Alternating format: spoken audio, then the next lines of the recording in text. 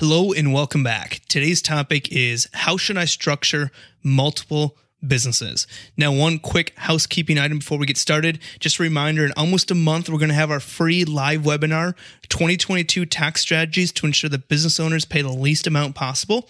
You can sign up for that, taxsavingspodcast.com/webinar. And as well, again, in almost 2.5 months now, we have our Small Business Tax Savings Summit coming up. You can learn more at taxsavingspodcast.com/summit. So let's get started with today's topic is, how should I structure multiple businesses? And let's be honest, entrepreneurs are always thinking about new ideas. And this is why you often see successful business owners have many different businesses, oftentimes in completely different industries.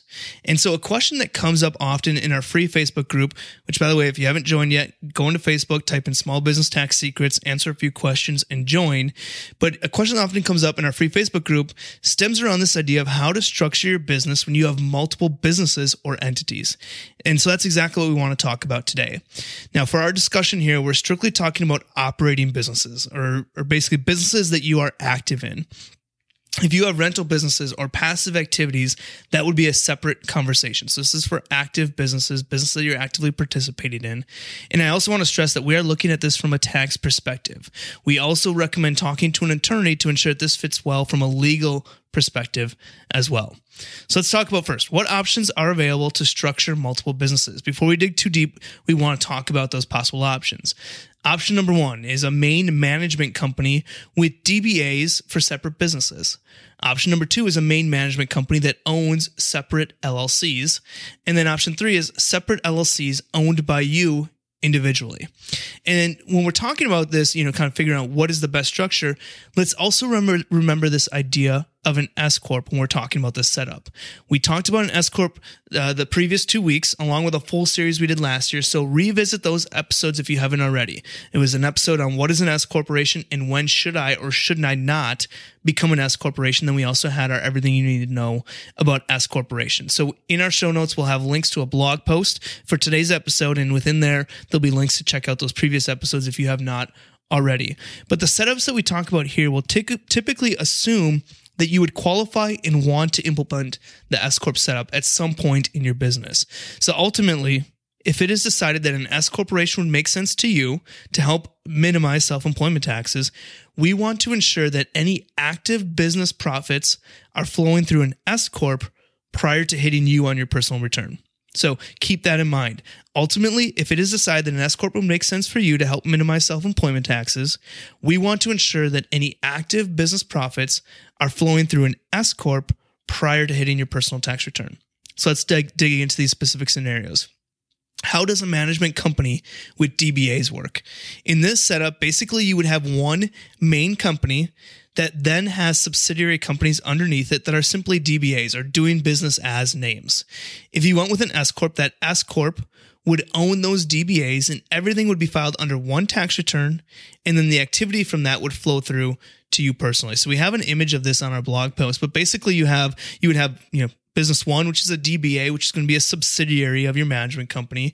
You'd have business 2, 3, 4, however many businesses that you have that would be organized as DBAs, again, which those DBAs would be a subsidiary of your management company. That management company you would own 100% of, in that management company, all those DBAs would flow through to that management company, which is typically an S Corporation, and then all that activity combined would then flow through to you personally.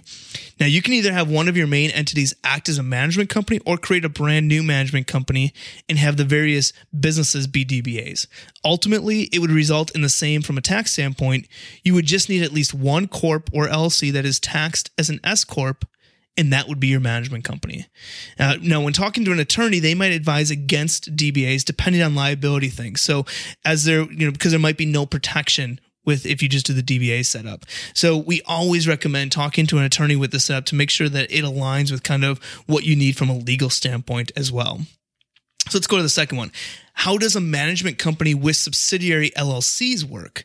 Now, this is going to work very similar to the one that we just discussed, except now instead of having a simple DBA for the other businesses, you are now organizing them as an LLC, and that LLC, the various LLCs, would be 100% owned by the S corporation. And since the LLCs are 100% owned by the S corp, the activity from all of the LLCs would flow up to the S corp tax return, and then all entities combined would flow through to you personally via that one S corp that's on the top. So again, you'd have business 1, 2, and 3 that would be set up as an LLC. That LLC would be owned 100% by your management company, which would be your S corporation. So the activity of all of them would eventually flow through to your S corporation, which would then flow through to you. Again, you would want to consult an attorney, but typically the nice thing about this setup is that you are now creating protection between the businesses through those separate legal entities. So that's typically going to be the advantage over just the straight DBA. Now, you might think, well, that seems like a lot complicating. It's really not that complicated. Again, in our blog and in the show notes, we have kind of an image to show how this looks. Basically, the idea behind both of these strategies is that all income is passing through from all your business activity is passing through that S corporation in one business tax return prior to touching you. So how does multiple businesses in separate entities owned individually by you work? Now, in this scenario, you would simply have each entity owned by you individually with no use of a management or main company.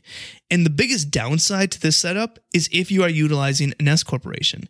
Because in this setup, if you want to utilize an S corp, you would need to have a separate S corp election for each entity. That would also mean that you would have to run payroll for each entity, and you would have to file a separate business tax return for each individual entity.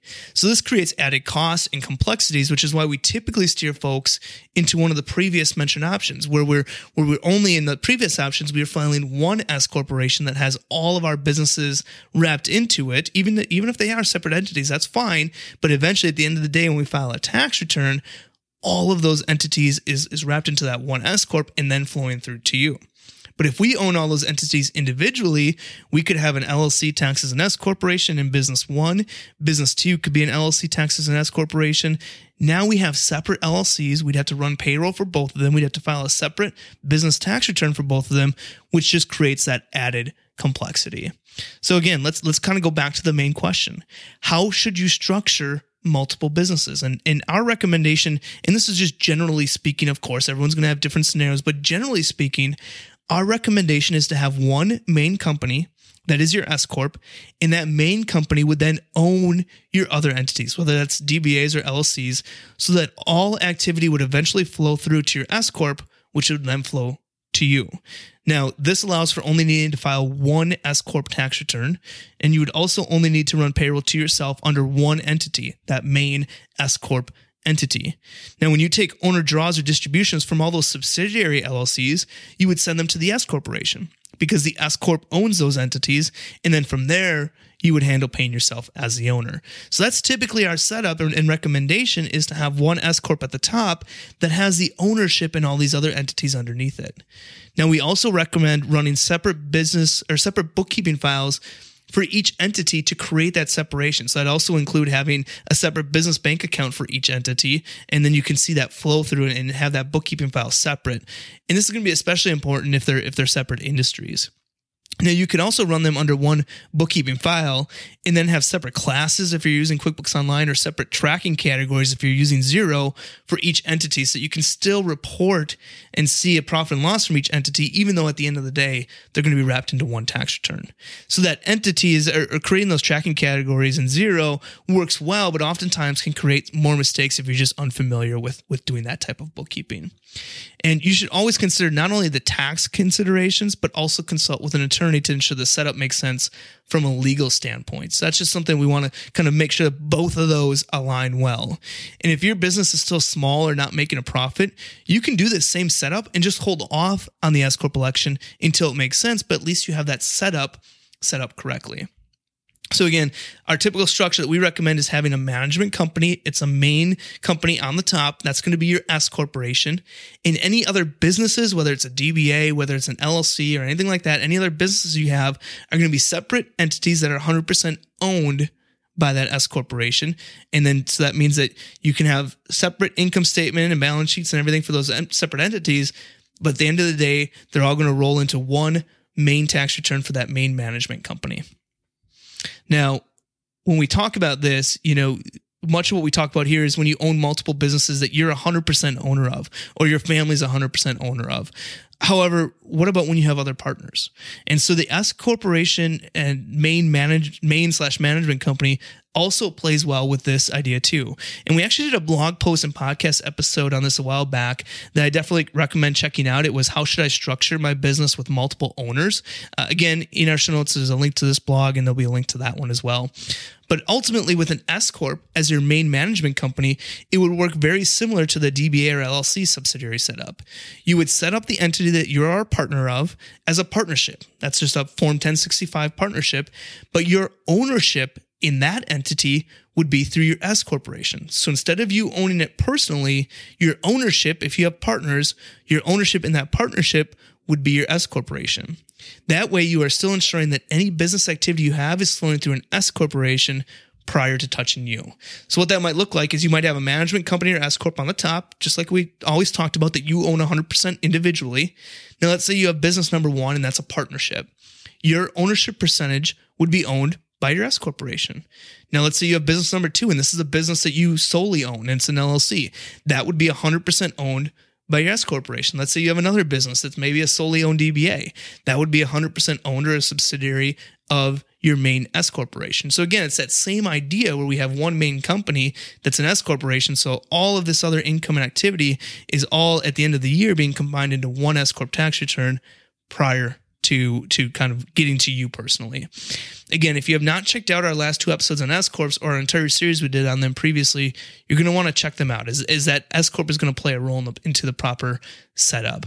And if you have any questions on this or anything else related to accounting or tax, remember you can join our tax minimization program and have unlimited email access to our team to ask those questions, along with so much more. We have that tax strategy library and training, our bookkeeping training, private Facebook group, our monthly group training where we deep dive into strategies. We have discounts and so much more. But again, my favorite piece on that, on our tax minimization program, is that access to our team. You have unlimited access to our team. Can I deduct this? Can I deduct this? How do I set up this in my business? What does this entity structure do for me? Those are all questions you have unlimited access to our team. So if you're interested in learning more about our tax minimization program, go to taxsavingspodcast.com/tax.